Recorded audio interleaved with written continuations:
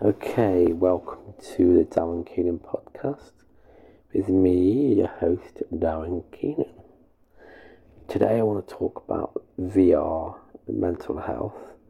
I know I've gone into this subject a few times, but I've had VR now for about 5, nearly 6 months, and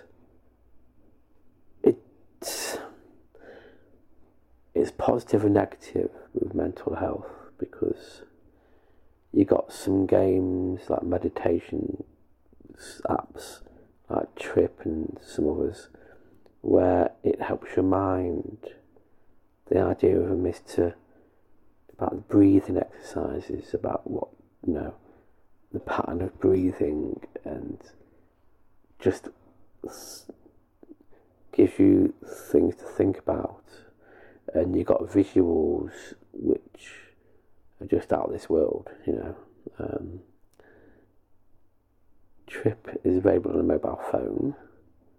This is not sponsored, but on the phone you get a lot of the audio.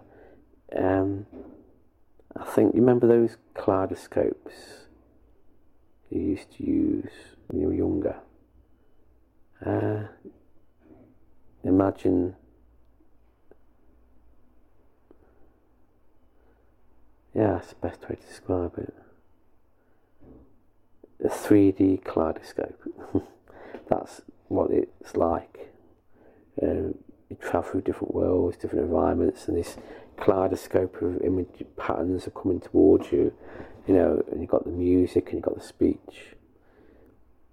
Those apps do help if you let them help, Not everything is guaranteed to work, it depends on your mindset. But I think that it's got a lot of potential to help with that kind of thing.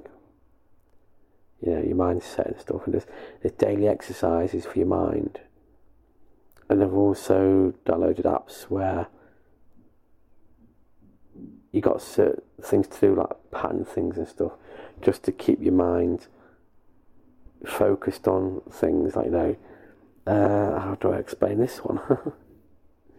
When you've got the cards on the ground, you lift them up and you put them down, you've got to try and find them matching patterns, and then blah blah blah, and that you're using your brain to think about things. You've got apps like that where you've got visuals on the screen at a certain pattern, you've got to follow the pattern, or you little things like that to help with your memory. Those are good, those are very good. Even with a headset on your face, it's good. Let's just say it's interesting. It's an experience you have to try before you can actually think about it. Before you actually understand. When it comes to games, there are a few games out there that scare you, are very scary, especially like the Call of Duty games. Because if you play it on the PC, it's just a flat screen. You just go around buildings, shooting things, shooting people, doing missions, blah blah blah. But in the virtuality world, you're actually in that world, walking around. There's a game I've got called Into the Radius, where it's based on the planet that's been affected by these alien creatures, and they've got the radius that engulf stuff and whatever, and you've got these like weird inky kind of characters that spawn everywhere and try and kill you, and you've got to shoot them. You've got these invisible characters, you've got the varied amount of enemies coming towards you and that kind of thing. And it's the immersiveness, because you got the creepy sound effects coming from all around you. You're walking around in this world that's desolate, and when you hear these sound effects, you hear these creatures, and you turn around and you're just there because it's VR, isn't it? But that is, when I first played it, it's not my anxiety, but my stress levels were going, oh my god, what the heck's going on here? You take the headset off and it's like, wow, that was an experience. But when you get into it, it's your mind gets used to it, I suppose. You know, and it's like Ghost of the Ball, which I keep getting on about on videos. You know, you got the silo and you got an island. You go into these places and you got human players, you got AI players. When you're walking around like the silo, like a nuclear missile silo, and it's dark, you've got the dark corridors, you've got light corridors, but when you go on a corner and see an AI person stand there with a gun in your face, it's scary because you're there in this real world, and after it takes a while to get used to it, unless you know, some people can walk in there and don't bother them, but if you've got lots of anxiety issues in the past, mental health, it can bug your mind up. But once you deal with it, it's the most amazing experience. You know, another example, the first ever game I played on the Quest 2 is the roller coaster one, and I don't do roller coasters. I get vertigo very easy, you know, dizziness and whatever, vomiting kind of thing. So I don't really do roller coaster rides. So what do I go and do? Load up the roller coaster game. And did I regret it? Yes and no. Your brain naturally, what you see in front of you right now, your brain get used to it. But when you got the headset on, your brain doesn't really know what's going on, and you get on this roller coaster and it goes up, and it starts to go all the stuff. Your mind just goes hectic. It's just, you know, you have just to close your eyes half the time because your body thinks it's actually your mind. Wow, the vertigo was having a field day. Trust me. And I play it now and again just to get used to it, and I am getting used to it. You do have to persevere. But has VR actually helped?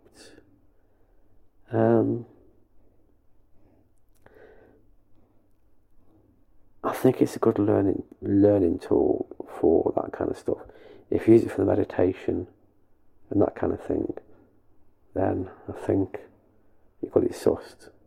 I think it's a great tool, mind tool to help you.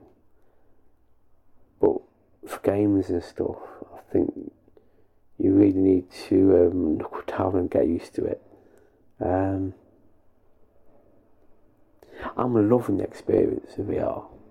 So in a way, it has built my confidence up with anxiety. Confidence because it's making me face issues, you know, like the vertigo and stuff like that, things like that, you know. And my height of anxiety years ago, my vertigo was hyping so much. When I walked down stairs or steps, I had to hold onto the banister and walk to the side. I couldn't just naturally run down steps like I used to, you know. But since the past few months, I've tested this theory out. I can actually walk down the steps without holding onto the rail, and with less vertigo feeling, if you know what I mean. Because normally you walk down and you've got the fear of falling, fear of going forward and falling. But that's calmed down a lot. It may be because I'm more confident with my anxiety, or my anxiety is just not as prominent as it used to be. Or it's with my age, I don't know. But I don't know how other people have experienced this. Kind of like vertigo. I've only experienced it for myself. I know my mother used to have it, and she told me that I'm bound to get it, and I have. that's where I feared VR really, because that's why the first time I didn't want to get a VR, because I thought that would be a bad thing for mental health.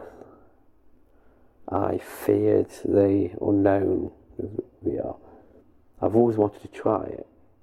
I thought I'd like to give it a go, but I never did until about 6 months ago.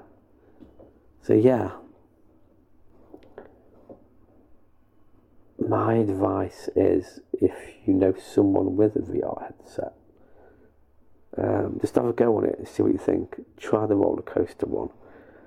Try a proper game where you're running around killing things or doing stuff like that, and just see what you think.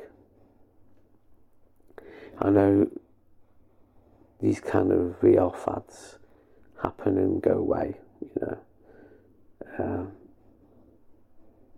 but I think VR is here to stay, and it's getting more powerful and more popular, and the headsets are getting much better.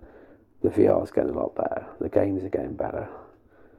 And the AI within the games is getting better. So yeah, that's all I can say really. VR and mental health. That's my views. I don't know. Let me know what you think. I have Discord, so you can do that. Join me on that. The link will be below. You can comment on in the podcast section. Yeah. Leave a link to your podcast if you're watching this. You've got a podcast. If you know something that might help me more, any links to YouTube videos, any links to anything you think, websites, let me know. Link it on my Discord, and we'll see where we go from there. And if I do get any comments, I shall shout them out on the next podcast, kind of thing, Yeah. That's about it from now. Until the next one, take it easy, doodle pips.